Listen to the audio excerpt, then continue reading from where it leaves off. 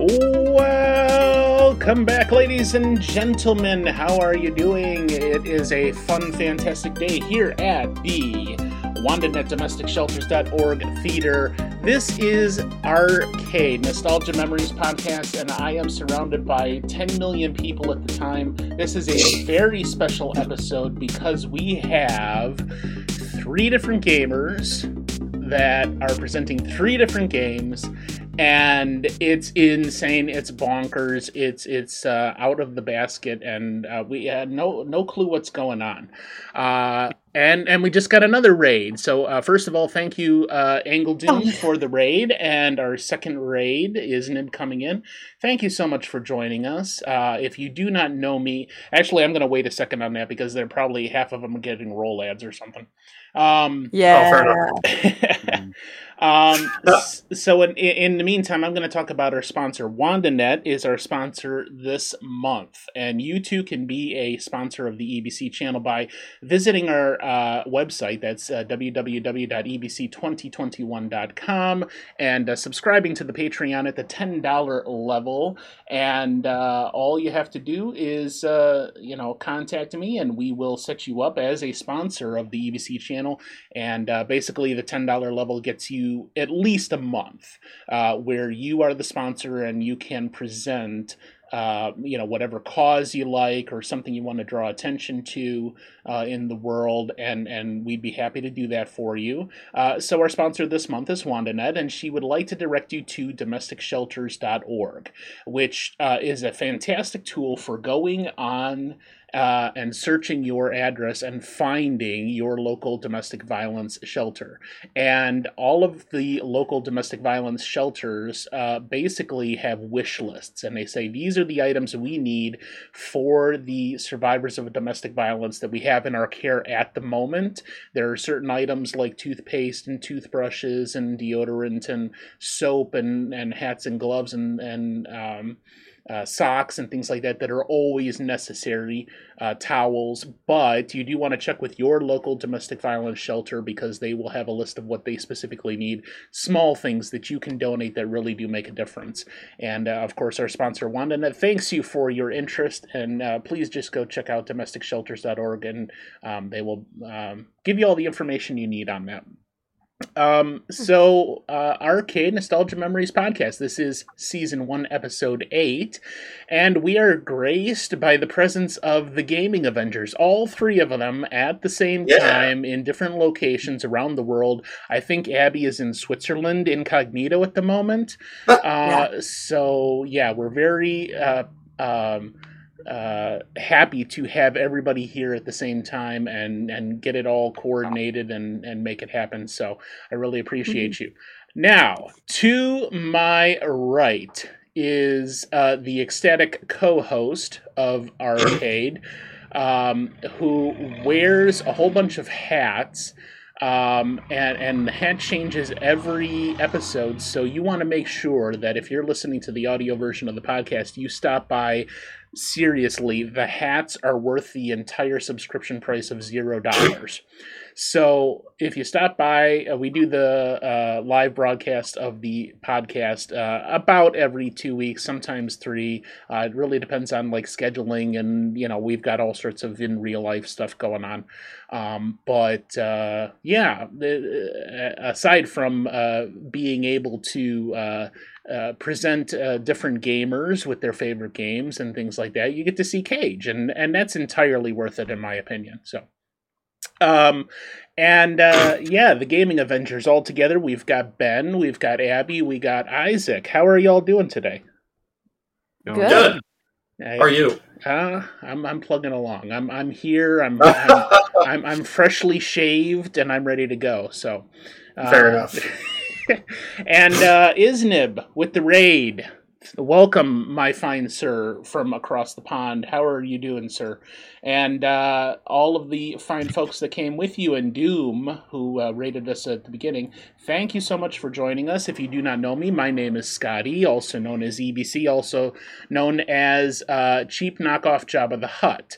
And what I do is I present a whole bunch of weird, random stuff that isn't normally seen on Twitch. We do public domain movie nights. We do this fine podcast here. We do all sorts of weird stuff that if you want to follow us and check out what's happening on the EBC channel, I just suggest that you go to the website, which is www.ebc2021.com, and that's where I keep my schedule, and I update it as often as possible to actually reflect what's going on, including delays and in real life stuff that causes changes in the schedule and all that good stuff. So that's basically all the information we have for that. All right, so Gaming Avengers. We got 3 games today. It's actually going to be a longer podcast because we're going to cover 3 games and a couple of extra stuff at the end. You're not going to want to leave early. I've got some special stuff just for you at the end of the podcast, so stay tuned. So let's come on over here. And the 3 games that are going to be presented... first off, we're going to start with Abby, who is presenting The Last of Us. Then her husband, Isaac, who right now is below her on the screen in his proper position. He's going to be presenting Donkey Kong 64. And then the heroic leader of the Gaming Avengers, Benjamin, is going to be presenting his game Mega Man X. So stay tuned. We're going to have all 3 games. It's going to be kind of like a shortened form where instead of giving an hour to one person, we're going to be doing 3 half-hour segments approximately, and it's going to be lots of fun. So let's, we're getting used to a little bit different format. We're going to take a quick, short commercial break, even though we just started, and then jump right into Abby's playthrough of The Last of Us. So stay tuned. Okay, so we're jumping right into it. The first playthrough is Abby presenting her game, The Last of Us. Let's start right away with Cage. Can you give us some background on the game here? Absolutely. So The Last of Us originally launched on the PlayStation 4 on Friday, June 14th, 2013. That day also had some famous people celebrating their birthdays. Former U.S. President Donald Trump, pop singer Boy George, and actress Lucy Hale all celebrated their birthdays that day. The game came out to a great critic review. It ended up garnering a 95 out of 100 on Metacritic, with some highlights being a 9.5 from Game Informer, 8 out of 10 from GameSpot, 10 out of 10 from IGN. The game, being a brand new IP for Sony Entertainment, ended up selling 1.3 million copies in the first week, 3.4 million within 3 weeks, making it the best-selling game of 2013. It ended up selling over 20 million copies by October 2019 overall, in between the regular game and the remastered release on the PlayStation 4. So there's a little bit about the history of The Last of Us. All right. So we've got this opening scene here that, when you sent me this playthrough, I thought it was, pretty gritty and a little bit intense. Definitely some Walking Dead vibes. But I really enjoyed, the cutscene, basically, that, describes this. And this is the opening of the game, correct? Yeah, it's within the first 15 minutes, I believe. Okay. All right, so Abby, why don't you tell us more about like the storyline and what kind of a gameplay experience this is? So the storyline of this game is you have to essentially, and I believe it shows up later in the playthrough pretty shortly at the beginning because they got to set you up for the game.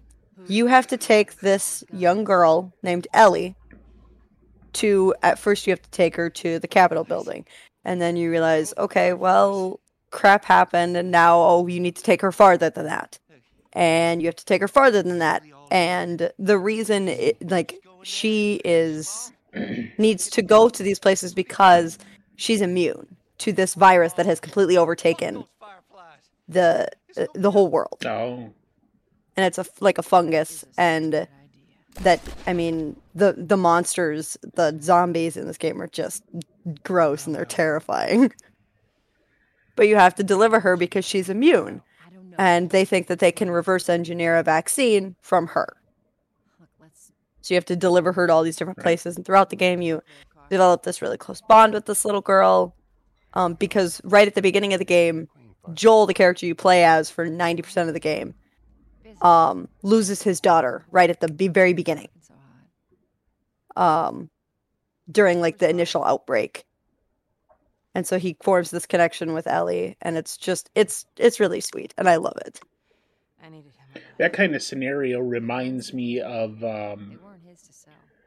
Cage, what's the movie where there's no children? Like somebody set off a biological weapon and there's no children under the age of like 18 or 19, and there's war and all sorts of stuff, and then somebody, I remember the main character's name is a young black woman named Key, I think, and she has a baby, and she's like the first woman that has a baby in this childless world now. Do you remember that, Isaac? You're shaking your head, yeah. No, you're just shaking your head, yeah. You're shaking his head. I watched the movie once. Yeah, I vaguely do remember it. Ronathan is in chat. He's suggesting Children of Men. Yes, of Men. Yes, that's it. Okay. Thank you. Ronathan is the movie buff. Why the fuck aren't you on the podcast, Ronathan? You know. So yeah, that storyline, just as you were describing it, was reminding me of Children of Men. How it's the kind of like the scenario where you've got this one person you're trying to protect and get to the place they need to be in this world that's destroyed and falling apart, and it's difficult as hell because nobody is understanding the severity of it and the necessity of it. Right. So yeah. And you deal with a lot more than just zombies in this game too. You also deal with like actual people, which makes it worse because they're trying to take your supplies, they're bandits, they're trying to kill you, they blah blah blah, all these different reasons. It's just like in real life, people are the actual worst. Yeah. Yes. People are the scary ones. The zombies just want to eat you. Like, okay. So where does the storyline go towards the end of the game? If you're trying to get this girl to what, DC or? So you're trying to get her, I believe if I remember correctly, it's Washington. Like state, like Seattle. Mm-hmm. I think. I want to say Seattle. I could be wrong. I know at one point you go through Salt Lake City. Okay. Or like Nevada, that area. Yeah, that makes sense. And then, so you get her to the first location, this lab that she needs to go to. And then you realize that everybody in the lab is dead. So then you have to go through, find where to take her, and then you have to take her to a farther location, which is the base of this, like, I almost want to say, like, rebel militia group. They're called the Fireflies. Mm-hmm. You have to bring her to that second lab. And there's moments in the game where you play as Ellie because Joel is really, really injured. That whole section is extremely, like, heartbreaking. He's not dead, but he's really, really injured, and she gets, like, kidnapped by this whole big group, and you're like, oh, okay, well, they're not that bad, and then you realize that they're all cannibals. Oh, jeez. It's crazy. They did no reservations in this game. Well, and but it was, I mean, you know, The Walking Dead, 28 Days Later, like, you know, you know, in that whole series, how, you know, you got the militia that's basically deciding they're going to repopulate the world by raping the women, and you know, I think that's a hallmark of these types of storylines in our modern day. Like, even just within the last 10 years, in Walking Dead, how shocked everybody was when Negan killed Glenn. Okay. Yeah. You know, and I'm going, dude, that's just the storytellers trying to impress upon you just how brutal Negan actually is. We're not gonna disguise it or try to play it down just because maybe this person over here thinks that's not supposed to be an entertainment. But you want to tell a story and you want to be accurate in just how dire the situation is or something like that. You absolutely, you should leave that stuff in. And if the game developers are starting to realize that with the storyline and say, okay, how can we push this societal envelope by leaving in all the stuff that otherwise would have been taken out because in the past that just wasn't a thing. Right, absolutely. So how would you say this story in particular has impacted you? I mean, it's not something that I'm gonna take into my daily life and be like, oh my gosh, this is amazing. But like, it also, there's pieces of it where you're like, oh wow, that's design choices, and like, you start the game by carrying your daughter because she's broken her ankle and then she ends up dying. Right. Later on, right at the end of the game, you're carrying Ellie in the exact same way. It's like very like touching, and it's something that you do take out of the game away from you. Like, the game was over and I remember just sitting there for like 20 minutes like, what? Huh? It's over? Wow. And they've set you up for a sequel by the end. By the time I played it, like maybe a year after it was released, they had already set you up for a sequel. They already knew it was coming. But like, there's still like a part of you where you're just sitting there, the credits are rolling, and you're like, wait a second. And they tackle a lot of like, people versus people, people versus zombies kind of thing. Mm-hmm. And like, the connections that you form with people, cherish them because they're important. Right. Because you never know when the world's gonna end. Right. So, I mean, that's something I took out of the game, definitely emotionally wise. Now, Abby, you already just mentioned that you played the game about a year after release. A question came up in chat from Short and Sweet. Was this a game that you knew you wanted to play as soon as it released, or was it something that you found out later on after it had been out for a while? Obviously, you didn't play it at release, but right. You can kind of... So I heard about this game right away, and I immediately wanted to play it, but I had to convince my parents because it was mature. So I had to convince my parents to let me get it. How old were you? Because, 15 when I finally played it. I'm a year above the actual year. So in 2013, when the game came out, I was 14. Okay. So when I actually played it, I was 15. I had to convince my parents to let me play it because it was an M game. So I had to have my dad come with me to GameStop to get it and all of this stuff. But the minute I saw the trailer and like everything going on with it, I knew that I wanted to play it. And it was actually the first game that I ever played on my own outside of Sims. That's quite a leap there from the Sims. I know. Big leap. To The Last of Us, yeah. Yeah. So you basically were playing this when you were a junior or a freshman in high school. So what kind of an impact do you think playing this game from that period had on your childhood? Well, so the big thing that I was thinking about if I was asked this question or something along these lines, this game set me on my path of enjoying story games.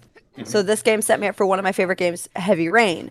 It set me up to play, any of those like really, really story-based games like The Quantic Dream, The Walking Dead, anything by Telltale.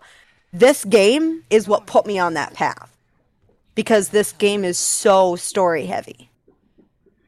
And that's probably something then that has really influenced the games that you have selected over Absolutely. The last several years. You're gearing up more towards story-based games because you want to be involved in the story.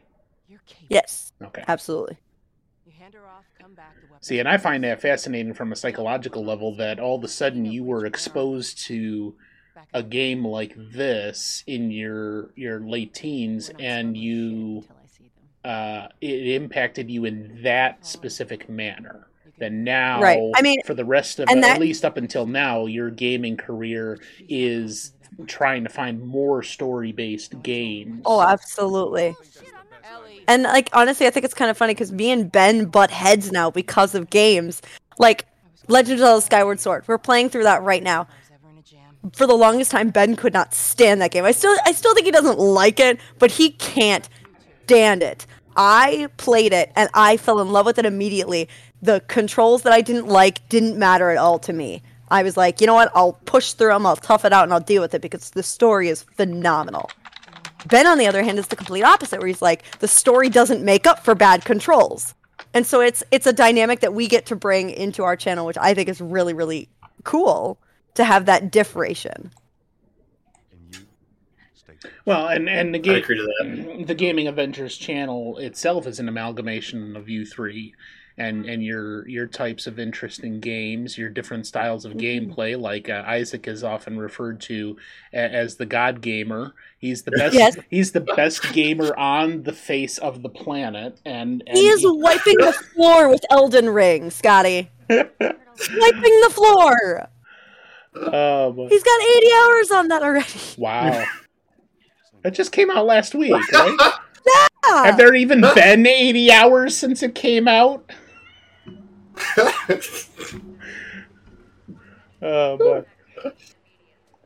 Isaac, you're on mute. You're still on mute. You hit it twice. He's still on mute. What the fuck are you doing? There you go. There you go. No idea how that happened.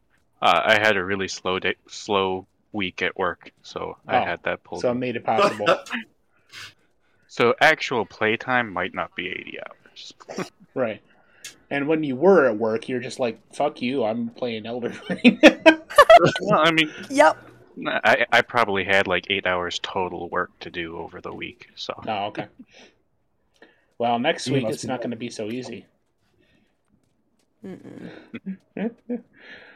All right. Do we have any more questions at the moment, Cage? Yeah.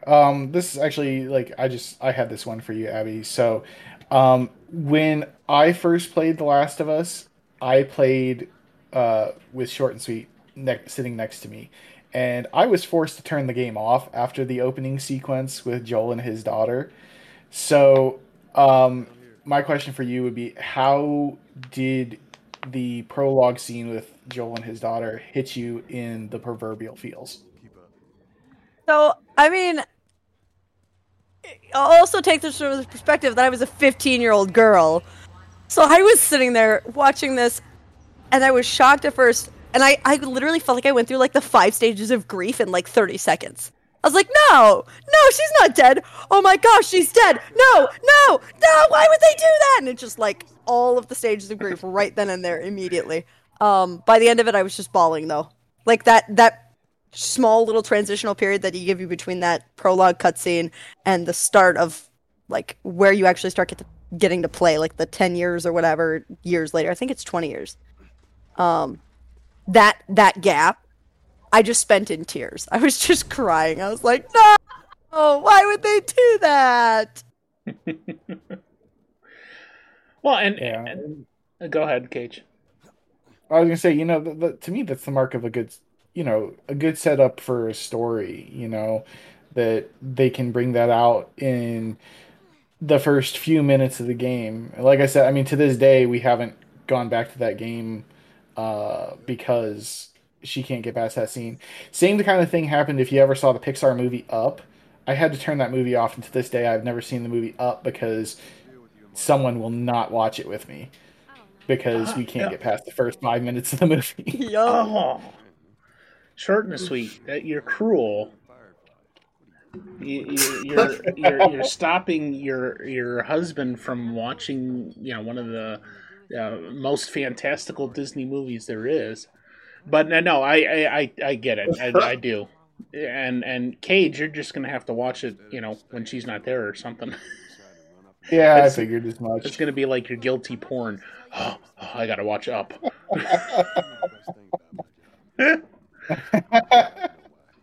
Exactly. Joel, our Joel in the chat, and we all are thankful for the fact that you don't have a daughter, Joel. Joel has a question about how does it stack up against games like Heavy Rain or like Uncharted? That's a really good question. So, like, I think that you could put this one on the same, not the same level because they're very different, but this like the same almost category, I guess, as Uncharted. You know, third person shooter, you're still, you know, third person, you've got the connection, you've got the main character, and, you know, ammo is limited, things like that. I wouldn't put it under the same classification as Heavy Rain unless you're solely talking about story. Because Heavy Rain is like almost entirely QTE and dialogue based. It's a playable movie. There's, you know, hardly ever any kind of thing where like shooting or doing that kind of thing. And if it's if you're shooting someone, it's a QTE. Very rarely do you actually have to aim.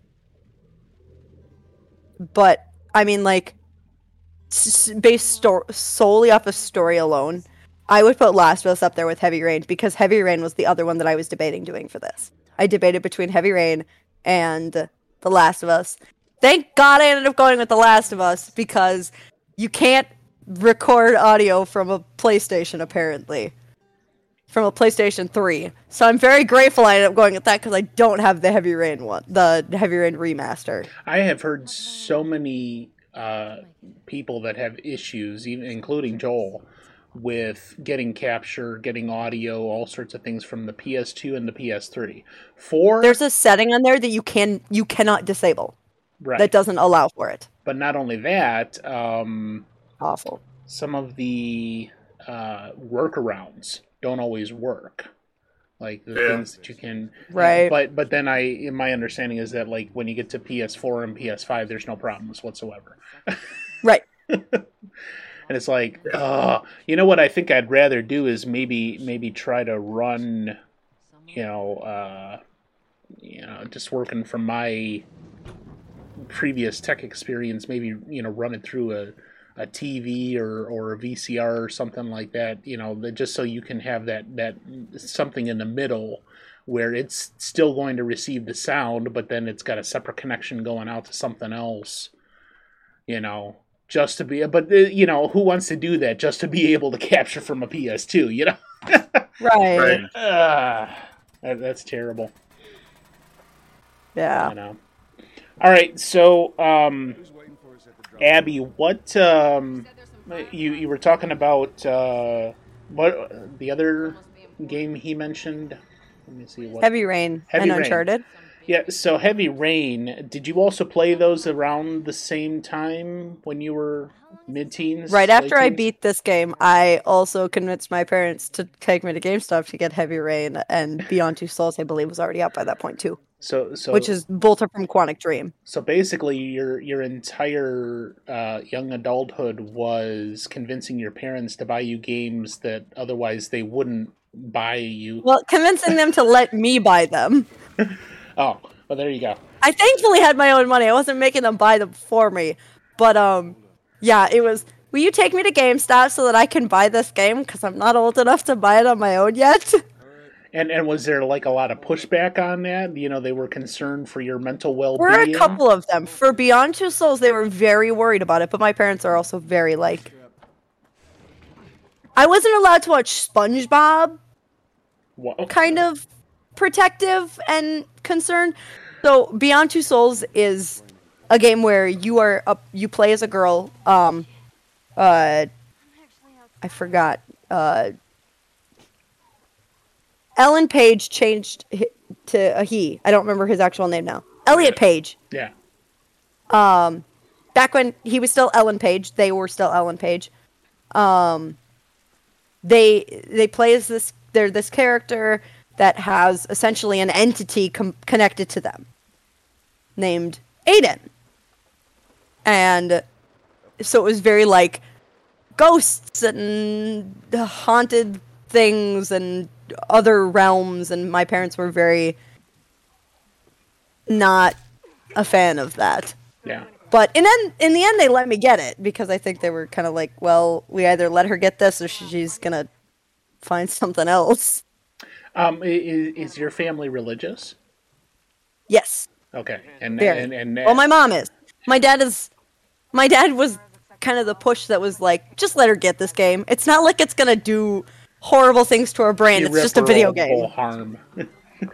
Right. It's not. He was like, it's not going to do that. It's a video game. She'll be fine. But it was that religious factor coming in that was making at least your mom go, I don't know about this, and yeah. And you mentioned SpongeBob, but like, I mean, the same with me. Me and my brother, we grew up as Jehovah's Witnesses, and my parents are still witnesses, but I mean, it was extremely strict. We weren't allowed to watch anything that had anything whatsoever to do with violence, witchcraft, demonology, any of that stuff, right? And like, I remember we were allowed to watch only the opening couch scene to The Simpsons. Nothing else. And the reason why was because of the violence that was in the Itchy and Scratchy cartoons. Yeah. Things like that. But you mentioned SpongeBob. What specifically, if you don't mind me asking, did your parents have against SpongeBob? My dad had no qualms with SpongeBob. My mom said that Squidward was too mean. That is the only justification I've ever gotten from her. I was like, why wasn't I allowed to watch this? She goes, well, Squidward's just really mean to SpongeBob and Patrick. And I was like, that's it? That's why I was deprived of that? I got made fun of in high school for that? Wow. I was like, my classmates were meaner to me than Squidward was to SpongeBob, I guarantee it. And she'd probably be like, yeah, they learned from Squidward, yeah. That's why you're not allowed to watch it. She was like, they learned it from Squidward. I wasn't allowed to watch Power Rangers. Too violent. Same, actually.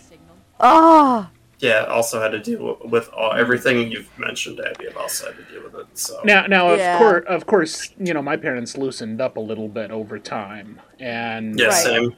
As I got older, it was less of a thing. But like, I remember my mom saying, "Sorry, you can't go to a Friday night football game because I've been to a Friday night football game and people are having sex under the stands."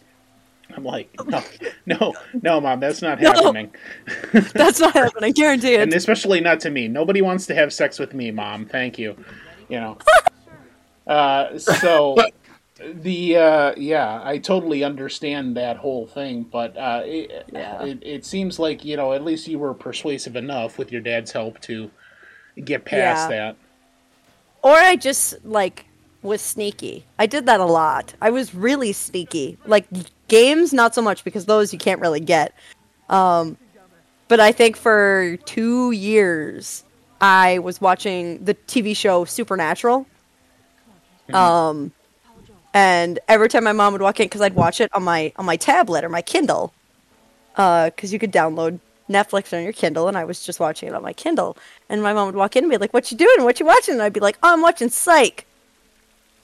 For 2 years, she believed it. She never asked. Well, and that sounds like... So I was sneaking. She doesn't know about it now, so if she sees this for some reason, she's not going to be like, wait a minute. She knows now. That sounds like one of our previous guests, Steph Babies, who I think it was Halo 3, the game she had presented. She was talking about how her internet time was limited by her father, by a parental lock on the console. And she guessed right on the first try what his password was. So for years, she would just play for hours on end into the night, and he never knew about it, simply because she had guessed the password right. Oh, that's amazing. Yeah. But yeah, so obviously, you then were able not only to convince you, because you're talking about, you can't just go and buy the games. It was probably easier for you to get alcohol or cigarettes at the time if you wanted them. Dude, my mom would straight up be like, she'd go out and be like, "Here, there's beer in the fridge if you want some. Just don't get wasted. Don't go anywhere." I'm like, "You'll let me do this, but you won't let me play a video game?" No, but I assure you, alcohol was way easier for me to get. But like, think about it. You can stand outside of a liquor store when you're 16 and go, Yeah. hey, dude, going in, would you buy me some? And you might get lucky. Right. You can't do that at a video game store because that's weird She as fuck. also Like, conveniently forgot that I had a friend that turned 18 when I was 16. Well, there you go. So, like, I'd just be like, "Hey, here's $60. Will you go pick this game up for me?" And he'd be like, "Yep, There you go. I got you." You got your bypass, and she was never the wiser. Yeah. Mom, There's if a you're lot of watching this, Abby's There's a mom. lot of sneaky things that you can do as a kid, but like, it wasn't ever because I was just trying to be a bad kid. It was because I was trying to play the kinds of games that I wanted to play. You know? That's my justification for it. Right. So Abby's mom, on behalf of Abby, I want to apologize for just how much shit she caused without your knowledge in the years between 15 and 18, and I am really sorry. She's a fine young woman, and she turned out just fine despite your worries, your typical motherly worries. But I just want to apologize on her behalf. So. Yeah, as Joel is commenting in our chat, that's what I was thinking of. Like, you can stand outside of a liquor store and go, hey, dude, rando walking in, I'll give you some extra cash if you go in and buy me some alcohol. Clearly I'm underage, and they're like, I give or don't give a shit, Are you going to stand outside a GameStop and talk to the rando walking in like, "Hey, dude, I'm under 18. I can't buy The Last of Us. Can you go in there and buy it for me, please?" I feel like 90% of gamers would just be like, "Yeah, sure, I guess." Funny enough, that happens. I promise you, that happens. Wow. Yeah. Like, See, now it's harder to do that, though. But like, now they don't really have to do that, though. All they have to do is like enter fake information and buy it digitally. Yeah. Or like GameStop, for instance, does they partner with DoorDash. They do same day delivery of a game. You can buy a game on the website, have it delivered to you same day. You just, I need to be over 18 to buy this? Okay, yeah, sure, my birth date is blah, blah, blah, 1965. I'm over 18. Right. What do you know, computer? Yeah. I was smart when I lied about my age, though. I made it so that I was just barely 18. So, like, when I was, like, I was 17, or when I was 16, I did, like, 1998, because I'm 99. And so then I would just... I'd make it so that I was just barely 18. I mathed it out 90% of the time. I was like, okay, it's this day. What this year? So that takes me back to what I said at the beginning, that Abby's in Switzerland incognito because you are one sneaky bastard. That's me. Oh, boy. I think you married a spy. Yeah, there you go. Mhm. Any more questions we got to get to at the moment, Cage? Nope. Okay, Nope, so we are clear. if you were in the live chat right now, if you have any questions for Abby, we're going to be moving on here in just a few minutes. Go ahead and put them in the chat. We'll ask them real quick. Abby, do you have any other specific memories associated with this game? Like, for instance, you come across this particular scene in the game when you're playing it again now, and it instantly takes you back to this moment in your history? I gotta say, I feel like I constantly come back to this game all the time. I was playing Breath of the Wild the other day, and I was looking out at all the scenery. It was super pretty, and I looked and I went, this reminds me of The Last of Us, because The Last of Us was, the first connection I had to, just really, really gorgeous scenery and, gorgeous backgrounds, and really, it looks amazing. And it was any game now that I see that, where I look out at the scenery and I'm like, oh my gosh, that looks so beautiful. I'm always like, like kind of like The Last of Us, because that was my first experience with that as somebody who'd only ever played Sims before that. That like it was incredible. It opened up a whole new door of like games can look like this. So like anytime a game has really, really pretty scenery, I always kind of come back to it because it's almost like a root for me. So it's actually other games that are reminding you of this game. Yes. Wow. That's interesting. Yeah. Okay. Well, yeah, so that's The Last of Us. When did it come out again? 2013. 2013. I have the memory of a goldfish, so I might ask you yet again in the last 2 minutes of the gameplay here while we're wrapping this up. So 2013, and you were 15 at the time, and you said immediately after that, then you got into some of the other games that are very similar. Yes. Is there any other style besides this format of intense you're in the storyline that they have created? Aside from those games, are there any other types of games that hold your attention and you really like to, especially like if you want to switch it up, change it to something different, and this is what you go to? Lately I've gotten really, and this is all thanks to Ben. I think Ben is above me in the Yes. podcast. Yeah. Lately, thanks to Ben and my husband Isaac, they have really, really gotten me into Legend of Zelda. So I'm super into those games right now. Okay, and are you Which- playing through the whole series? I have played through. We've done Majora's Mask, Ocarina of Time. In that order, we did Majora's Mask first. Ben was not happy with me. Nor should you. That's sacrilege in itself. Yeah, no, man, you gotta go in I order. wanted to play Majora's Mask because of Ben Drowned. I grew up on that creepypasta, and I was like, I want to play the game that's based in. So we played Majora's Mask first, and it was also Halloween when we started it. Then we played Ocarina of Time. We played Twilight Princess, which I loved. We played Breath of the Wild. We're playing through Skyward Sword right now. Which Ben hates. Ben hates Skyward Sword. Don't get him started on Skyward Sword. He'll rant for 3 hours and we'll lose 3 followers in the process. Oh boy, no, that's fine. I don't think I've played any other ones though, or at least not off the top of my brain. I'm probably forgetting one. I think that's all we've done. Yeah, I was like, I'm pretty sure that's how we've played. But I'm also on my third playthrough of Breath of the Wild. I just keep restarting it.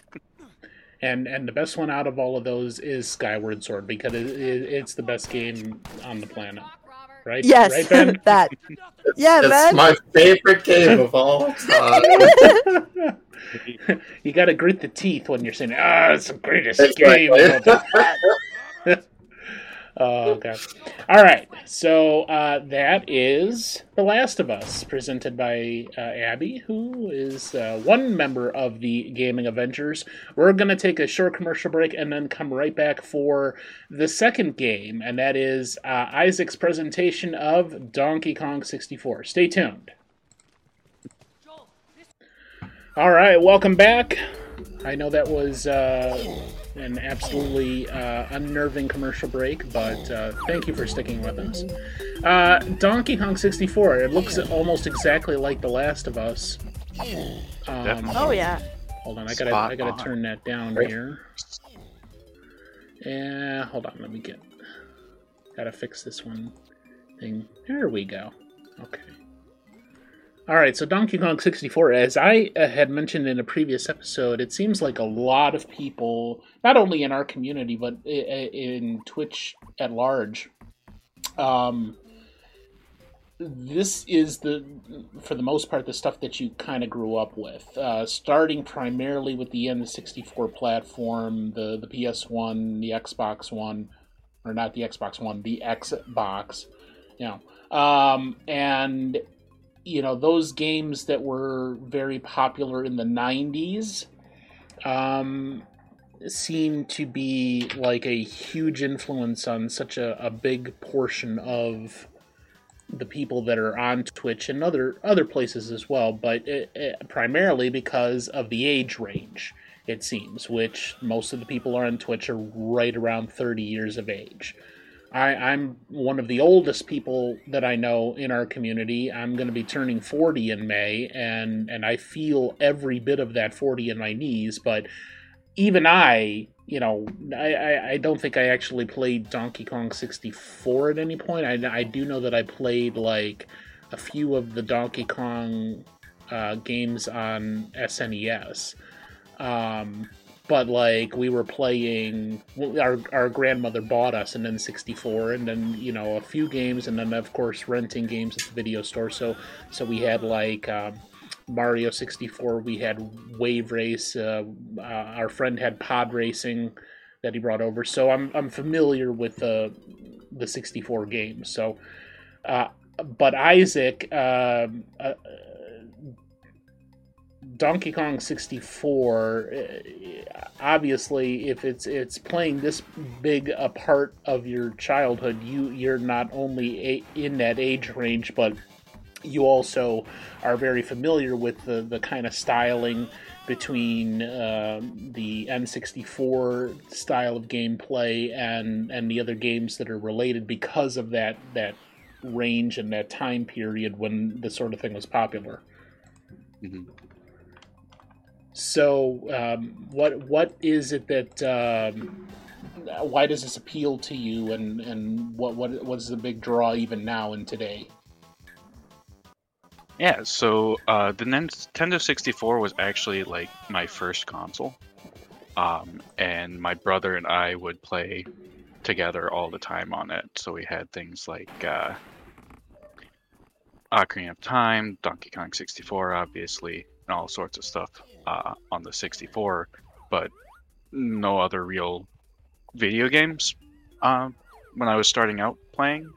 I mean, we obviously had like things on the computer, like the pinball game and stuff, but for the most part, the Nintendo 64 was gaming in my childhood. So all the games have a very nostalgia feel to them. And are you playing on like your original console when you do this, or what's the platform now for you? Yeah, I have it on the Wii U. Okay. It's not the console I prefer it to be on, but a while back we ended up selling our Nintendo 64. Not to my preference, but yeah. So got rid of all the games. Unfortunately, we had like the golden Ocarina of Time one, so Ooh. I was kind of upset about it. But yeah, so mostly modern consoles I play the Nintendo 64 games on. Okay. We just got the access to the Nintendo 64 stuff on the Switch, so okay. I'll probably be moving over to that. That leads me to ask how, because like I know I tried playing on the Mario All-Stars cartridge on SNES, the original Mario 3, and even the other ones, and it did not work for me trying to play that on SNES controller. So how are you dealing with that aspect of it, having played on the N64 controller, with that being your first console, and now having to do it on more modern consoles with those controllers? It's definitely a learning curve every time I come back to it. Very different from how the controls originally worked. Like throughout my playthrough, like just now, or just a little bit ago, I kept walking back and forth through the doors because I would forget the controls and stuff. But it takes a little bit to get used to, but once I do, I get into a flow and can play fairly well. Okay.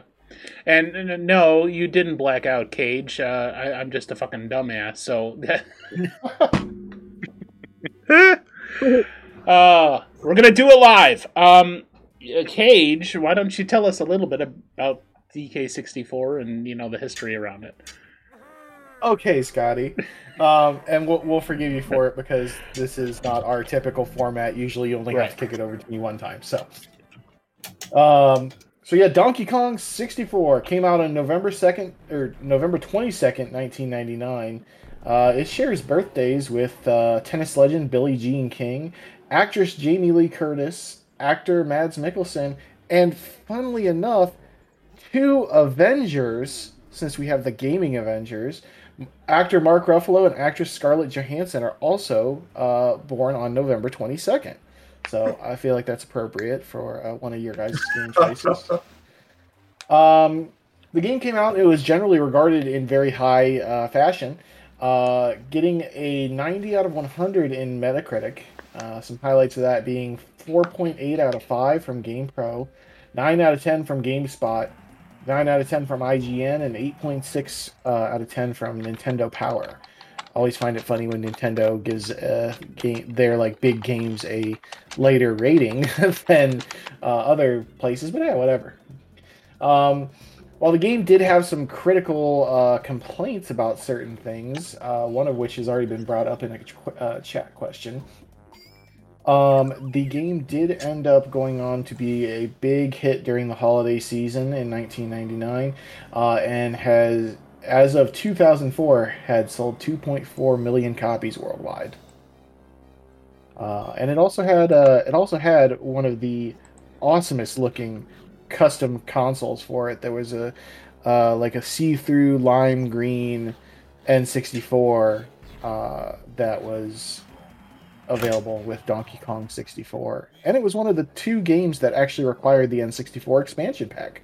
So there's a little bit about Donkey Kong 64 for you. All right. So Isaac, why don't you take us now through like some of the storyline and the gameplay aspects of it? Yeah, so I just recently found out it comes at the end of like the Donkey Kong Country games. So it comes after, I think, Donkey Kong Land 3. But basically, King K. Rool comes back in a giant mechanical island with a big gun to destroy Kong Island. And the only reason he fails to do that at the beginning of the game is because his minions are completely inept and crash the island and disable the big gun. So to buy himself time, King K. Rool kidnaps Diddy and the other Kongs and steals all of Donkey Kong's golden bananas. I hate when people so steal my then- golden bananas. I know, right? The worst. But Guac, the little bird we saw at the beginning, comes in and tells Donkey Kong that his bananas were stolen. All the Kongs were imprisoned by King K. Rool, and then he goes and talks to. Never remember the doctor's name. But he gets the power up so he can go and help rescue him. And then he goes out and meets terrible with names, but King K. Rool's, I think, his son, the big alligator crocodile thing in the cage, and he gets him to help open up other areas of the island to go, and then like in Jungle Japes he rescues Diddy Kong, and he goes and rescues all the Kongs, and they gather up the bananas and other stuff to be able to disable the gun permanently and beat King K. Rool. Now, so this was your first console. Was it actually your first game on the first console? I don't think so. I think my first game on the console was either Ocarina of Time or 007. What is that, GoldenEye? Yeah, I've heard 007 GoldenEye is notoriously difficult on the 64. So, but you essentially latched onto this one. Yeah. And how many tens of thousands of hours of gameplay do you have into this one? Not as many as Elden Ring. Okay. It's a shorter game, I think. But I probably have somewhere north of 40 hours. Okay. So what specifically appeals to you about this particular N64 game? Yeah, so I like the level building. I like that it has a central island that you come back to, and you have to open up different parts of it to progress in the story. I also love collection games. So the fact that I had the golden bananas you had to collect, there's 100 bananas for each Kong in each level, and then you can also upgrade your characters and stuff. All that kind of all in one package is what I really like about Donkey Kong 64, and it was the only one for the 64 that I had that was like that. And that seems to remind me of Tuba Swan playing Banjo-Kazooie, because the collection elements were also very heavy on that, and not only like one or two items, there was like 6 or 8 different items that you were collecting over the course of the whole game. Mm-hmm. And have you 100% completed this? I think I did it once. Okay. Not recently, but it is generally my goal for games like this to collect everything. So. Okay. And what about like? You mentioned. Go ahead. Oh, sorry. Go ahead, Cage. I was going to say, you mentioned that you have 100% of this. A question came up in chat that was kind of right along this line. Does the collectathon aspect of the game take away from it at all for you? Because that was the thing I mentioned earlier that was kind of a critically generalized complaint, is that there was too much to collect in this game. So, yeah, do you feel like it took away from the game for you? I honestly don't. There are games that I've played with collectathons where it's like grueling to go out and collect all the collectibles you need to progress in the story, but I feel like Donkey Kong didn't have that as much as like more modern collectathon games. So I don't think it detracted from the game at all.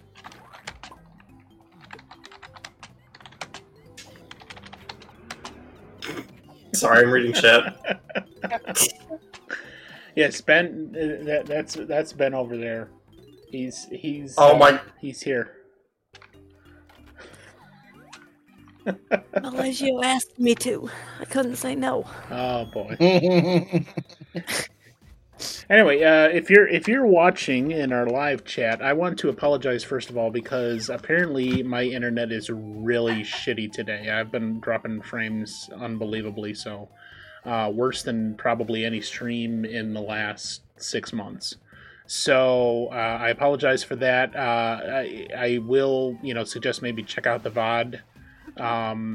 If you're having problems with it, yeah, it's all Ben's fault. My gosh. Because Usually is. not only is it his birthday and he loves Bowser, but he's also,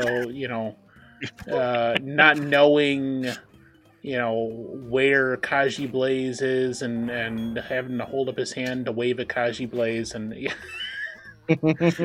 we just have a lot of fun here with all this bullshit. But just know that having all 3 of us on here at the same time is the reason this is happening. Because when all 3 of us are together, it's chaos. It's the chaos last 3 brain cells in a brain fighting. It's because it's an Avengers level threat. Yeah, I mean it might be, but I'm not basically running anything on my computer that's any worse than anything we've done previously, and it's just every once in a while it's just taking a shit, and then we really have to work on our internet connection, and hopefully that's going to be sorted out. But in any case, the recording is perfectly fine. So if you are having trouble watching the stream, I suggest just going back and seeing the VOD afterwards, and we'll at least appear properly there, except for Ben, who just I don't know. He's got he's got problems in that corner, man. Anyway. Yeah. He's got 99 problems, but Bowser ain't one. Oh my gosh. Oh. Sorry, we're taking it from Isaac's time. I'm so sorry. Isaac's just down there like, Hey Isaac, welcome to being married. That's what it's going to be for the rest of your life.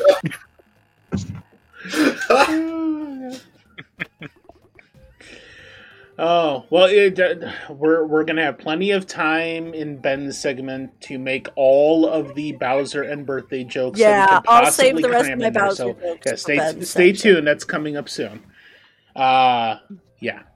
Anyway, back to Donkey Kong 64, not to be confused with any of the previous ones. So, have you since gone back and played any of the Donkey Kong games that came before it, and not necessarily like the retro games, the ones that were for SNES or arcade, but more primarily, I'm thinking of like the SNES ones, the Donkey Kong Countries, and those ones that also have a lot of these more specific story elements created by Nintendo coming into it. Did you go back and play them, and how do you think that compares with the experience of playing this on the 64? I have gone back and played a couple of them. I haven't really enjoyed them as much as I did 64. But that's mostly because I like 3D platformers compared to like the Donkey Kong style 2D platformer.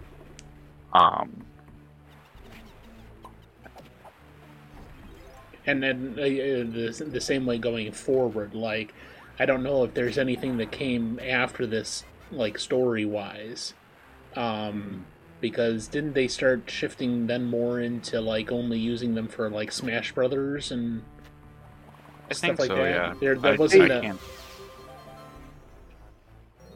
I was gonna say they did revive it. While Donkey Kong 64 was kind of pretty critically acclaimed, they started doing some weird stuff like after the 64, like with like Donkey Konga, if you remember that game on the GameCube, Jungle Beat and Barrel Blast, like on the GameCube and Wii. But they did realize that people wanted that kind of like return to the Donkey Kong Country, we'll call it, style of game, and they did bring out Donkey Kong Country Returns on the Wii, and then Donkey Kong Tropical Freeze on the Wii U, and those are a return to the side-scrolling style like the SNES games, and were very well received. okay. So this, Can I? go ahead, Ben. The reason why they haven't done like this style of game yet is because Microsoft bought Rare, which is Rare was the one developing these games. So yeah, that's yeah. So it seems like this one that was on the 64 platform is probably like the pinnacle of storyline surrounding the Donkey Kong universe where they basically explored and came up with a broader storyline that was typical of some of these 3D open world and even RPG games that they were on the 64, right?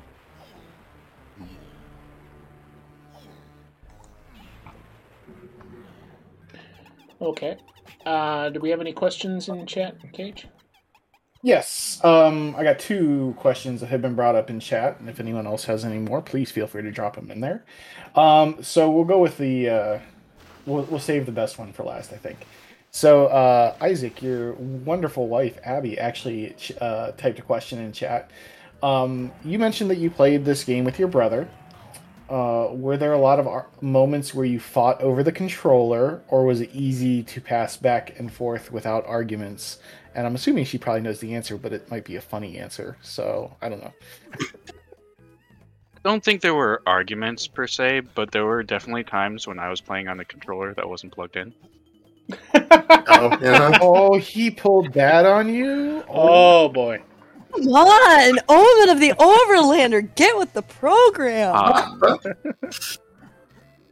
But no, for the most part, we shared control of it fairly well.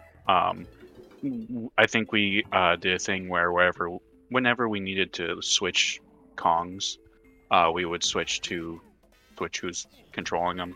So, like, Caleb would have Donkey Kong and Chunky Kong, and I would have Tiny and Diddy, and things like that. Gotcha.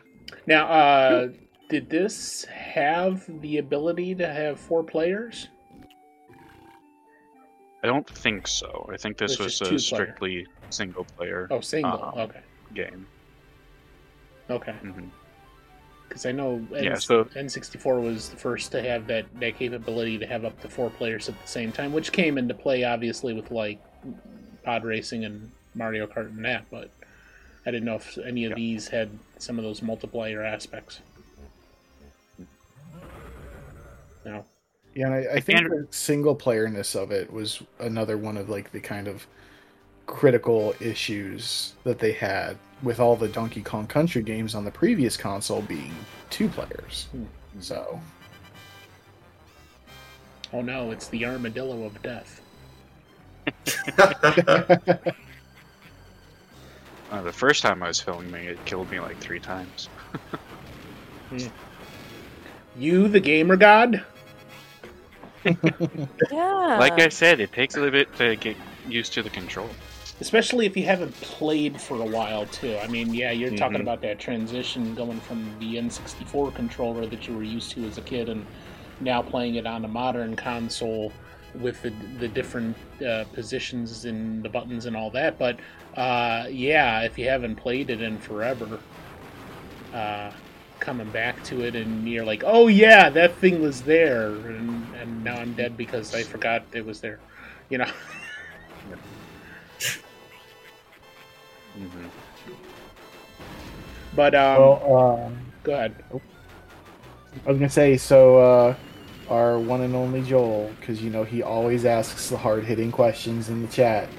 So Isaac, Joel wants to know if you had to recite the entire DK rap or go to jail, could you do it? I would probably be in jail at this point. I used to be able to. But I can't any longer. Can you at least give us a sampling?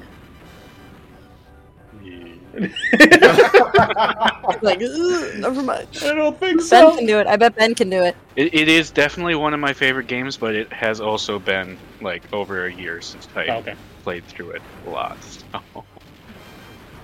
Ben, Isaac, you have to nominate Ben to do it in your steed, Ben, do you got this? so you don't go to jail.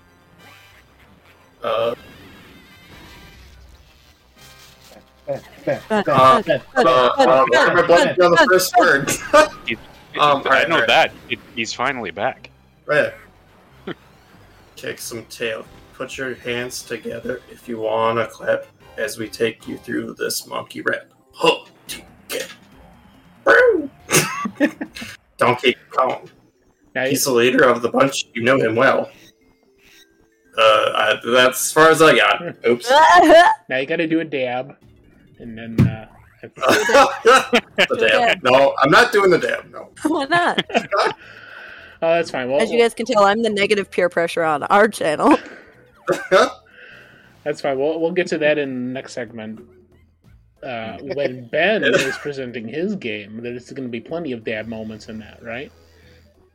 Pretty much. Yeah. All right, so Isaac, walk me through like a little bit more of your childhood when you were playing this game. You know, the kind of impact it had on you. Some specific memories around this game that you have. Yeah, so I was probably 6 or 7 when I started playing. So probably a couple years after it actually came out.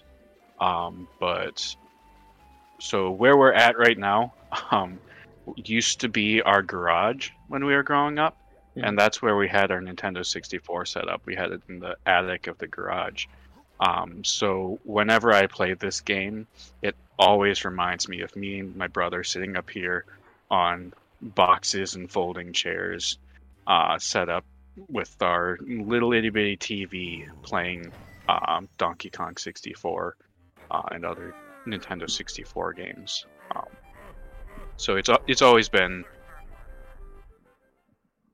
It always brings back the feelings I had when I was that age, and it was really what helped me and my brother connect and grow our relationship quite a bit. So you're saying where you actually live now is like that space, you know, renovated or? Mm-hmm. Yep. So like, this has always been one of my favorite questions to ask over these podcasts is, do you have any like specific memories of something that were triggered by like a moment in the game or vice versa?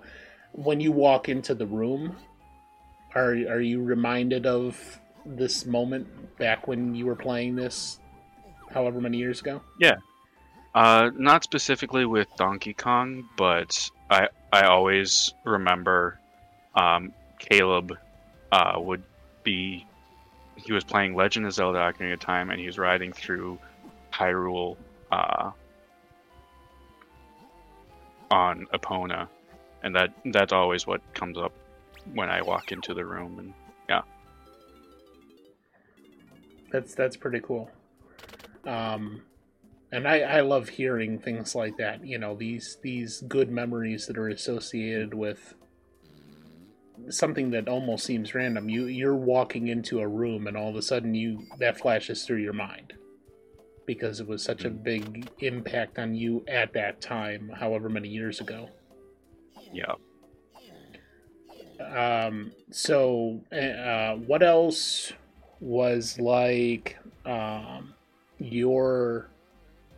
what caused you to like pull this game with you throughout your gaming history and to the point where even now maybe you'll go back and revisit it? Mm-hmm. I really like the graphics and style of this game, and once again I love collectathon games. Mm-hmm. So have you found other games in that style that are similar to this that you also enjoy? Yeah, I've recently found they're similar aged games, but I recently played through Banjo-Kazooie and what's the other one? There's another one that's like the exact same game as Banjo-Kazooie, but different characters. That was from the same era or newer? Similar, I think. It's got the same or slightly better graphics. Okay. Because I was going to say they made the Yooka-Laylee. Yeah, like that's a spiritual sequel to mm-hmm. or successor to Banjo-Kazooie. Yeah. Mm-hmm. Yeah, so that was the other one I was thinking of. Okay. All right. If there's any other questions for Isaac concerning the game he's presenting, Donkey Kong 64, if you would put them in your chat, in the chat here immediately, and we can go ahead and ask them of our guest, who is Isaac of the Gaming Avengers. He's 1/3 of the total, even though he's Gamer God, and probably He just plays all the Gaming Avengers games anyway remotely with his mind if he's not actually in front of the screen with the controller. Anytime we have won, it's because Isaac has been there. Pretty much. Okay, but you guys handled killing Majora together. I wasn't there for that. Okay, you know what? You're right. But you were there in spirit, which is why we won. What's that last question from Joel? Touching back on his question about collectathoning that I asked, he's asking, do you hate it, love it, tolerate it? I mean, you kind of said that you collectathoning games are definitely your bag. So I don't know. I mean, touch on your idea of what makes a good collectathoning game versus just tedious work. Yeah. So I like a collectathon that allows you to go out and collect 100% of the items, but to proceed with the game, you only need to collect like 50 to 60% of them. So it keeps the flow of the game, but also has that collectible side to it. So you can come back to the game to levels after you've beaten the game or just before you beat the game, and collect everything if you want to, or you can just go ahead and finish the game. So like this one having 100 bananas per character, but you only need 50 or 60 of them that you find throughout the course of it. is, in my opinion, a good way to do collectathons, as opposed to Breath of the Wild having 999 Koroks. Just excessive. there is an upper limit to how many collectibles you should have, and 999 definitely exceeds that. It's a little bit of excessive there. Mm-hmm. Could be worse. Could be 9,999. You know. Uh-huh. You'd be picking those up with every step, though. Yeah. All right. So that's Donkey Kong 64. We're going to take our last commercial break. Stay tuned. Ben from the Gaming Avengers will be right back with his game, Mega Man X. 1 second.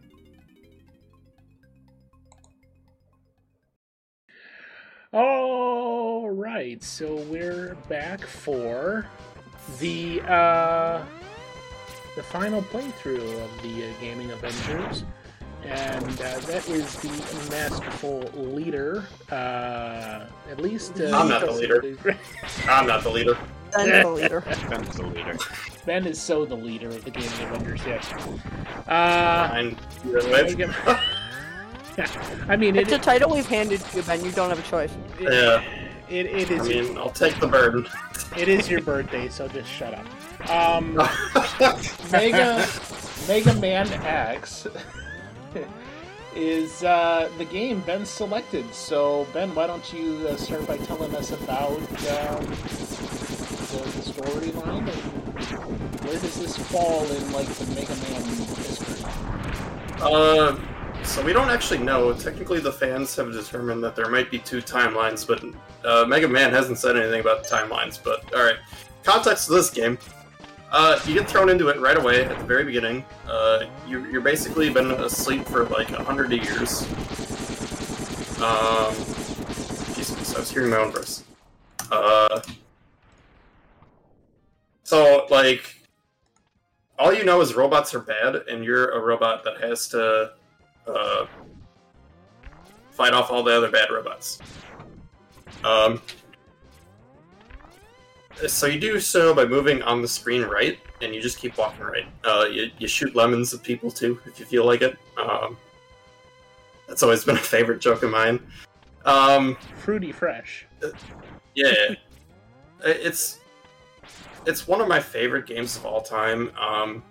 Even just this tutorial level is just amazing, because like modern day games have like all these 80 bazillion thousand words, or you know, they pop up with a screen on the game that says, hey, you have to do this, please. And this game doesn't do that. It just throws you in and you just go. It doesn't stop you. It just lets you be you in the game. And no big storylines to set the scene or anything. You're just all of a sudden thrown in as Mega Man, and you probably wouldn't even necessarily know what the context is unless you played the previous games. Yeah, which I'll preface this: I never played original Mega Man. I never played any of them. So you played this first? Yes. Okay. All right, Cage. Why don't you tell us more about this game and when it came out? Yeah, absolutely. So Mega Man X debuted on Friday, December 17th, 1993 in Japan. Celebrating birthdays that day were Pope Francis, actress Sarah Paulson, TV chef Duff Goldman, actress Mila Jovovich, and boxer Manny Pacquiao. And Ben. And Ben. Goodness. Not like this. So you share your birthday with quite a few famous people, Ben. So there you go. Like all of them. It's funny, when this game came out, it actually confused a lot of people because certain games had been using Roman numerals for numbering properties. So there was a lot. I remember there was a lot of argument when this game came out. Is it Mega Man 10 or is it Mega Man X? And I mean, it kind of solves itself if you actually pay attention to the storyline in there. Yeah. But there was some confusion with it. However, the game came out to some really, really good critic acclaim. IGN giving it a 9 out of 10. Nintendo Life Magazine gave it a 9 out of 10. GamePro 4.75 out of 5. EGM 9 out of 10. And this game has been included on many greatest games of all times lists, including 8th best game in the entire SNES library from ScrewAttack.com. So this game is very well loved to this day, and there are tons of people that still play it. Are you sure that's not a porn site, ScrewAttack.com? Yeah, you would think so, but no, it is definitely a video game site. That used to be the main host of the Angry Video Game Nerd, even ScrewAttack.com. So, Yep. But yeah, there's a bit about Mega Man X. All right, so Ben, why don't you tell us more about the storyline and like the gameplay aspects, where you're not only, you said, you're just kind of thrust into the action right off the bat, which I think is kind of typical with a lot of 2D platformers. Right. They didn't really spend a lot, like on Doom, when he was playing Black Tiger, it did have kind of like an opening sequence where it shows like the dragons coming in and gives some background on the storyline. I think a lot of 2D, just regular Mario on the NES that I'm more familiar with, you just start World 1-1, boom, you're in the action. Yeah. So why don't you take us through some of that, the storyline that you find out as you're going through it, and the gameplay aspects. As you're going through it, you find Discount Boba Fett, which you don't find out until later. His name is actually Vile. And he just wrecks you at the very beginning of the game. He just wallops you, and you jump around, you shoot him in the face, you do everything you want to. And it doesn't matter, because you find out it's a scripted event, which is one of the best things about this game. Is it just makes you feel so helpless, so I can't do it, I can't beat him. You find out after you find out it's a scripted event, Zero Red Guy, who was on the screen earlier, he shows up and he says, hey, you could be more powerful. Right now you're not powerful enough to face it, but you could be, and that kind of motivates you for the rest of the game. Okay, now let me just pause you right there, because what you're talking about is something that I've witnessed with a couple of different people, and not only this game, but other games, although it seems to be indicative of like the Mega Man series, that you are faced with an impossible opponent. You cannot beat them. Right. You have to be defeated in order for the story to advance. Right. So how did that make you feel when you found that out, and how did you kind of deal with that on a psychological level? That's a very good question. I don't think my 4-year-old mind really knew what was going on. I was 4 when I started gaming, and this is the first thing I remember. Well, you were a young'un. Yeah, I was... I probably, Mario 1, Mario 2, Mario 3 were probably my first games I ever played on the NES. Mm-hmm. But, as we said, this came out in 93. I was born in 94. So, this is one of my very first games, and I think that's probably why I'm so attached to it. But, I remember feeling very, defeated, per se. Because, that's how the game is designed to make you feel.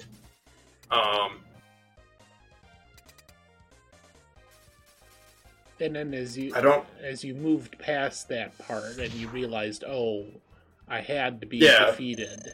This guy you're talking about? Yeah. Oh, no, not this guy. No, it was the guy, the purple guy. Okay. Yeah. This is the first boss. Yeah. So the screen select is different from most games. I know original Mega Man had it, but you can actually pick which boss order you want to fight them in. Yeah, I see that. So as I play... Yeah. As I play through this, I do my preferred boss order. So Chell Penguin is actually probably one of the easiest bosses. Because he just dodge and hit.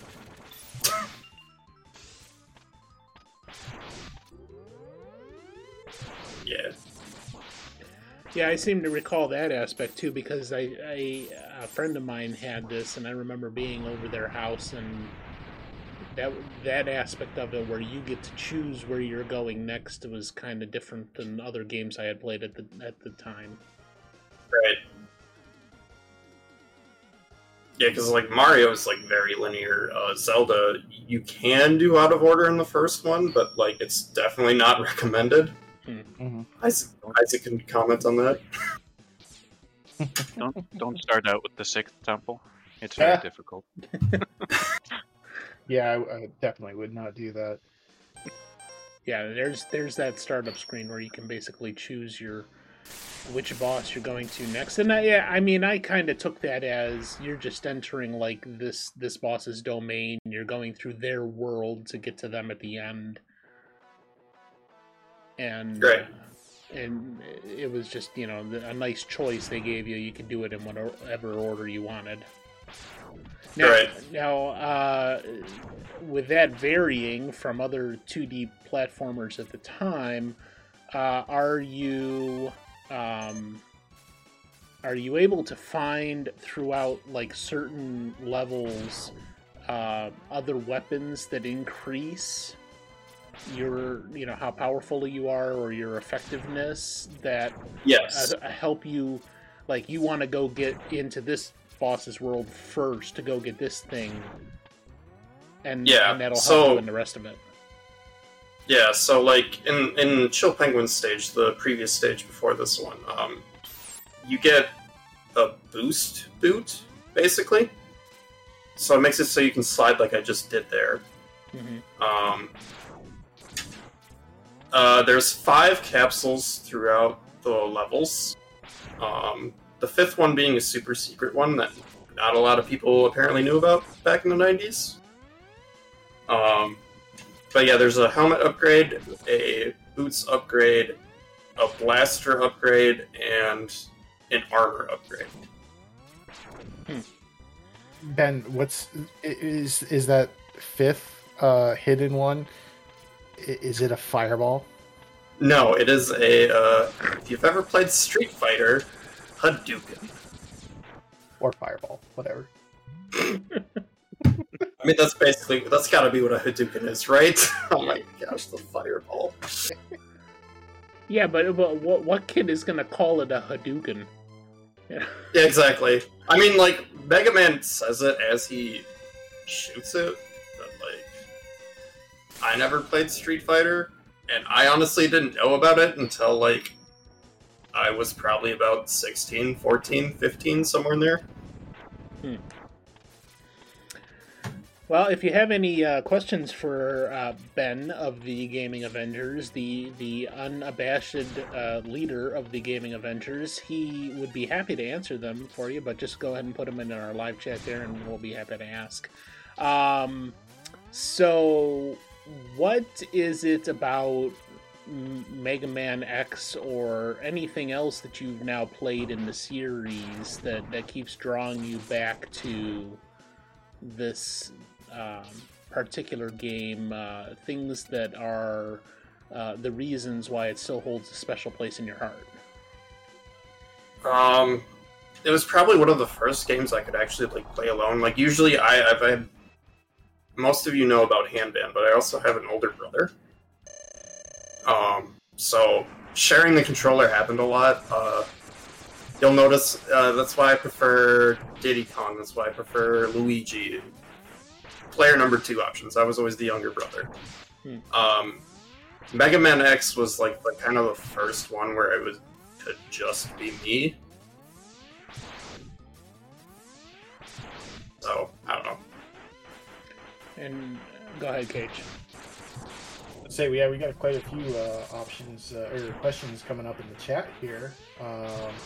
So again, our wonderful Joel asking the hard-hitting questions. Oh, boy. What is your favorite song from the soundtrack of this game, and why isn't it Storm Eagle? Oh, it's got to be Storm Eagle. Second choice would actually be the opening level of the game. Third choice, probably the stage select screen. Nice. Yeah. So both Kaji Blaze and Isaac have asked, what is your favorite Mega Man stage? And to add on to that, Isaac also asks, what's your favorite Mega Man boss? That's a good question. I never thought about that. It's gotta be, like, Storm Eagle, Storm Eagle, Storm Eagle. Like you see in this, like, you're supposed to do him, like, technically he's, like, one of the last ones you're supposed to do, but I like getting that helmet upgrade earlier. And you'll see why in this stage. I try to exploit getting the helmet earlier than most people, but, basically, he's, like, one of the few ones where you actually, like, whatever, I've done the boss order so many different times that, I just prefer going after Storm Eagle, like, second. See right there, I was trying to get the weapon upgrade and I failed miserably. I don't know, Storm Eagle just, like, he swoops in, he's very menacing, and he's, like, throws you around, he, like, blows you off the stage, or tries to anyway. You know, Storm Eagle in itself is an interesting character because, like, in the lore of Mega Man X, so, like, the bad guy used to be the leader of, like, the good guys, right? And Sure. the 8 robots you're fighting are the robots that used to make up his team, and they all went berserk, except for in the actual lore, Storm Eagle did not go berserk like they did. He just followed Sigma because he had the sense of loyalty that this was my commander. Like, I'm just going to continue following him. Sure. Now, you said prior to this you hadn't played any of the previous Mega Man games. I'm assuming you have since gone back and played at least some of those, and how does that compare to this, and is this still your favorite? Yeah, so I have played 1 and 2. I did go back and play those. I've never beaten. So that's a goal I have. This is still my favorite just because this, practice makes perfect. So, like, every run, like, I'm gonna sound like a speedrunner here, but, like, every time I come back to this game, it's usually out every 3 or 4 months, maybe. I usually play it when I'm, like, feeling down, or I just want to, like, feel good about myself. Every run becomes, like, go longer without getting hit. I can do each level slightly faster. And then, you know, I know that you don't speedrun this game, but a question I had for you was, so when I was a kid, I never really thought about it like this. Playing this back through as an adult, looking at some of, like, pro strats for the game would be to remap your dash button to the shoulder button versus keeping it on the A button, which is kind of a weird spot if you're trying to do everything. Do you remap it, or do you keep it as the A button? I keep it as the A button. Okay. Because I didn't know you could remap, like, even on the Super Nintendo. Yeah, I didn't either until just a few years ago, honestly. How do you... There's a way to remap it? I'll talk to you about it offline. Okay, sure, okay. Well, and on that same note, I mean, Sleight of Game brought up that apparently there's a way that you can continue from where you last died in Super Mario that I never knew about. And it had... I never knew that. Yeah, it had something to do with pressing select and up or something. I'd have to go back and see, because now I'm fucking mad that I didn't know that as a kid. You know, trying to beat Super Mario 1 and never being able. I don't think as a kid I ever did it. I think maybe as an adult I did. So, in any case, are you looking at speedrunning this in the near future? Because you have beaten this now, right? Yes. Maybe. I don't know. Like, I've thought about it.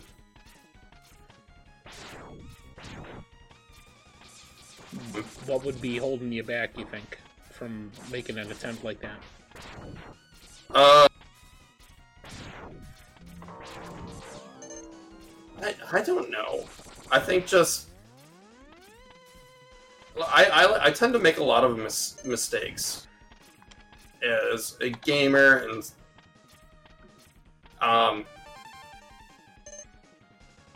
I just don't trust myself maybe enough. I don't know. Well, you got to get some of that Isaac Gamer God. Yeah, exactly. Confidence. Gotta channel my inner Isaac. And I forgot, Isaac, I wanted to ask you, did you consider speedrunning Donkey Kong 64? I have not. I'm not huge into speedrunning, so... Okay. Well, that's fine. It's not for everybody. Yeah. I mean, you know, and like, I agree with Ben on there. Honestly, if there is one game that is in kind of like my repertoire that I could speedrun, honestly, it would probably be this. You know, this game itself. And like, when I do my playthrough of Mega Man, I make a lot of stupid mistakes. It takes me a while to get certain things or whatever. And honestly, at the end of the day, I don't want to take away from my enjoyment that I have playing this game.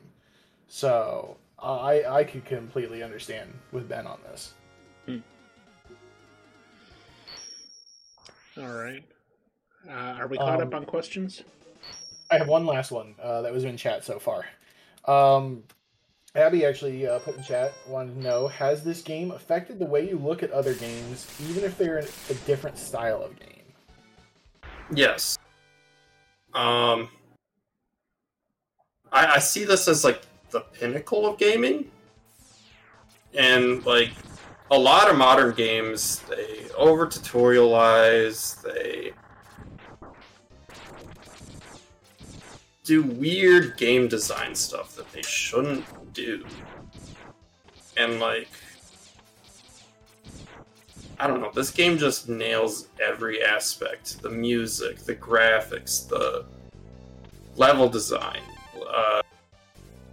the sense of accomplishment, the sense of just feeling feels in gameplay. Not a lot of games do that anymore. It's usually like a cutscene. It's usually scripted fights. Scripted fights do this too. Like you beat the person in the game, but then now all of a sudden you lose in the cutscene. Like that's not enjoyment for me. Well, and even more so, like I've seen, I think The Walking Dead is one, the newer Walking Dead that came out, and a couple of these other games where it's like 75-80% cutscenes, and then you're just pressing a button randomly every so often to try Man of Medan, which I mean, that's 90% of the games that I was touching on. That's 90% of those games, mostly cutscenes. Right, but what I'm saying is, obviously, that's a different gameplay experience. That's you wanting to go through a storyline, and like in the case of Man of Medan and that whole series, you're actually it's a choose your own adventure on a video game format.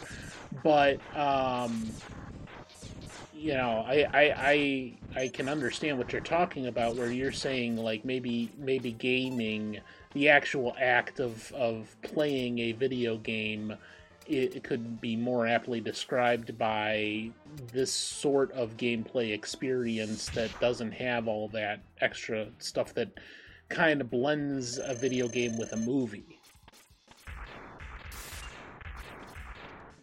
So I get where you're coming from, I think, on that. Like, if you want to try to, you know, maybe fill a nostalgic feel for what gameplay was back in the 80s and the 90s, it was this, because we didn't have all these cutscenes and movie-esque storylines to play through.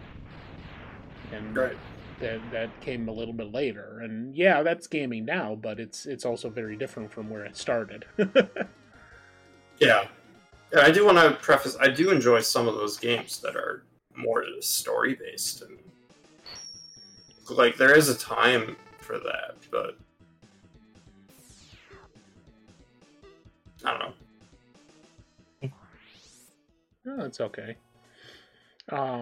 Especially because, you know, everybody's got their own preferences. I mean, that's part of the reason why I wanted to do this podcast in the first place, is because there's so many different things, so many different facets of it. It doesn't even just have to be a video game. We're hopefully going to be having some guests coming up before the end of the season, if not in the beginning of season 2, where we're going to be exploring some tabletop and some dice and card games that were popular back then, including, you know, Magic the Gathering and some of these other things that, I mean, you know, it doesn't have to be a video game to hold, you know, memories and be a gaming experience that is valuable to you.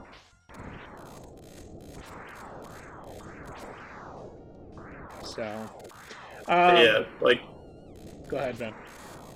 oh, I was just gonna say, yeah, this, to answer the question, I kind of went out a weird little tangent, but yeah, it has affected me, and like, I don't know, the real world and video game world, video games can actually control what's happening, and I think that's why I game so much, is you're in control, whereas life isn't, you're in control. So That's completely understandable. yeah, I don't know if we've really explored like that so much. So this is maybe the perfect opportunity, the psychological aspect of using a video game as a means of escape or as a means of relaxation. You know, like you've had a stressful day and you boot up Mega Man X in order to reset yourself. Yeah. And you know, get back to feeling more normal. Yeah. So, is there other games besides Mega Man? Because you said that you play this fairly often, as opposed to maybe some of our other guests that have not necessarily, you know, revisited it in a while. This game that is their favorite, or, you know, very important to them from their past. But it seems to me that that's, you know, a big aspect of the way you live your gamer lifestyle is revisiting this in order to use it as something as a benefit to you. Yeah. If I had to say, especially now, Zelda games. Zelda games have a special place in my heart now. More so than before. Like, back in 1998, when we got Ocarina of Time, that whole, spoiler alert, plot twist with Sheik, that was something all three of us siblings shared together. Because, like, we would watch the older one play. So, yeah, that was a nice little, like, and now we do that with the Gaming Avengers, so. Ben, so Joel wants to know, you know, when you do boot up Mega Man X now, do you complete it? More often than not, when you do boot it up, do you actually sit there and play to completion? Yes. It's funny you asked that, because that's 100% what I did, like, I cut off the gameplay, and then I continued to beat the game. Even just in So- recording that for this, because we Yeah. only got a half an hour. Yeah. So I went through and beat the rest of the game. I was like, no, I can't leave it unfinished. Well, see, now I feel like I'm missing out on the end of that. Well, you'll see it again at some point in the future, Scotty. Yes. So Yeah. Yes. Hashtag X Squad. X Squad. Yeah, actually, Cage, why don't you go ahead and talk about that while we're on that subject?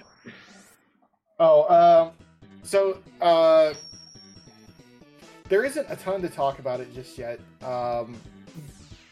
The whole idea of this X Squad project that we're doing kind of came about from our wonderful own Ingledoom. Doom loves him some Mega Man, like old school Mega Man, NES, like Mega Man 2 specifically, right? One day he tried playing Mega Man X, and for anyone who's played the original Mega Mans and played Mega Man X, they are very, very different Yes. games. Doom wasn't really able to get as far into X as he would like to, so we had started talking about, between me and him, about the idea that I would kind of quote unquote teach him how to play Mega Man X for it being different than the original Mega Mans.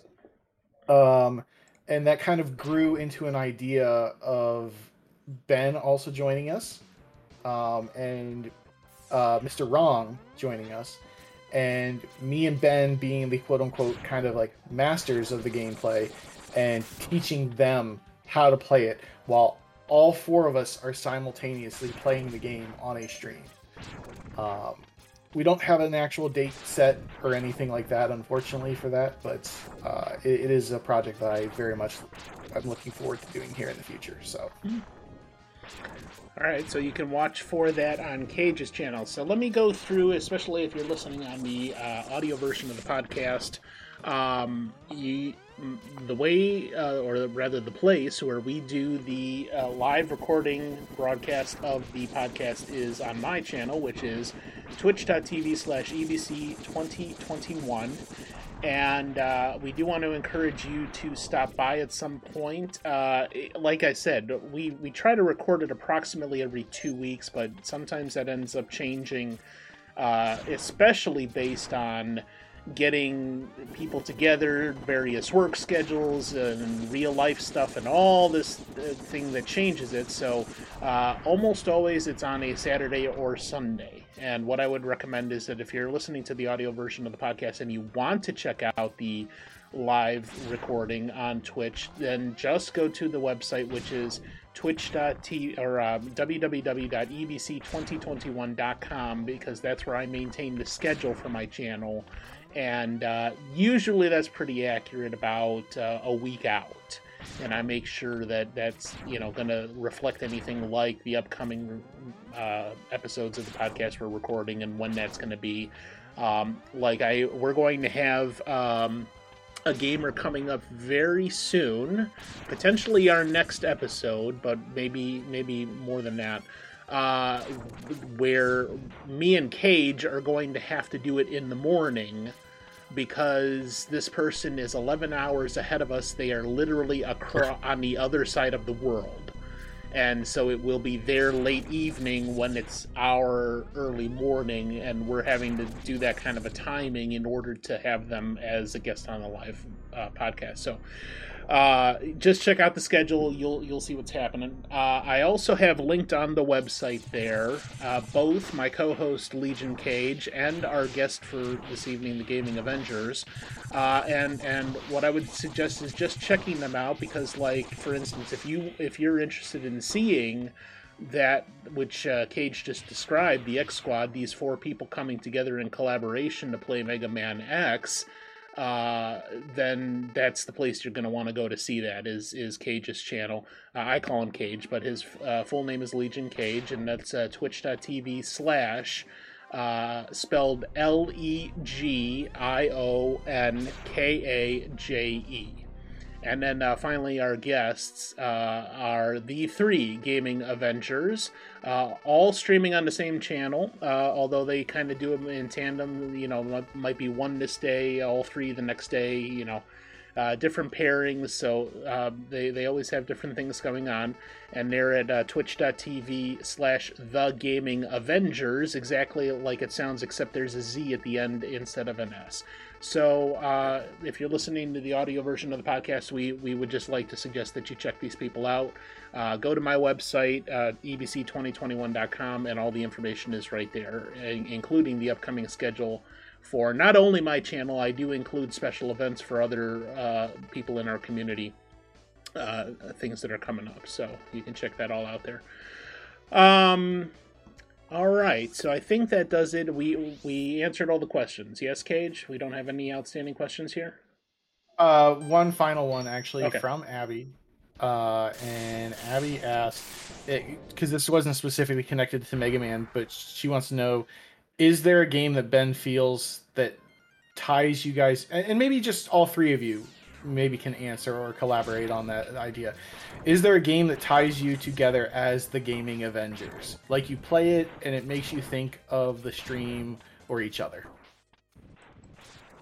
Gotta be any Zelda game currently, right? For me, it's specifically Majora's Mask. Anytime Yeah. I play Majora's Mask, I'm like, oh, Ben and Isaac, my stream buddies. But a lot of Zelda games, yeah. But for me, it's specifically Majora's Mask. Well, and you 3, as has been shown here in the last 2 hours, you all have very different game styles, very different approaches to how you game, and yeah, you come together, to beat games together that maybe you wouldn't be able to do otherwise apart. But all 3 of you bring something special to the table. What are you laughing at? Oh no! Jordan Sweet wants to know, how many pairs of breakaway pants does Ben actually own? Is that 10? 0. 10? Ben, I'm getting It you a is pair of breakaway pants. 0. Ben, I'm getting you a pair for your birthday, which is tomorrow. Oh my god! Or the day after. Mega Man 10 pairs of breakaway pants. Yes. Oh my gosh!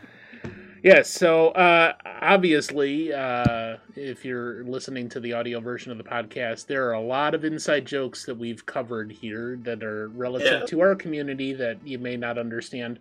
First of all, it's Ben's birthday every day. Yes. He got married to Boozer many years ago. Yeah. No, I did not. Yes, That you is a did. lie. And Don't lie, Ben. He still has issues professing his love. yes, exactly. It's Very shy. But I mean, these are facts, and we can't change them. Legio is the creator of facts, and he. Malaysia was the best man at the wedding. There's There you photographic evidence of this, so I mean,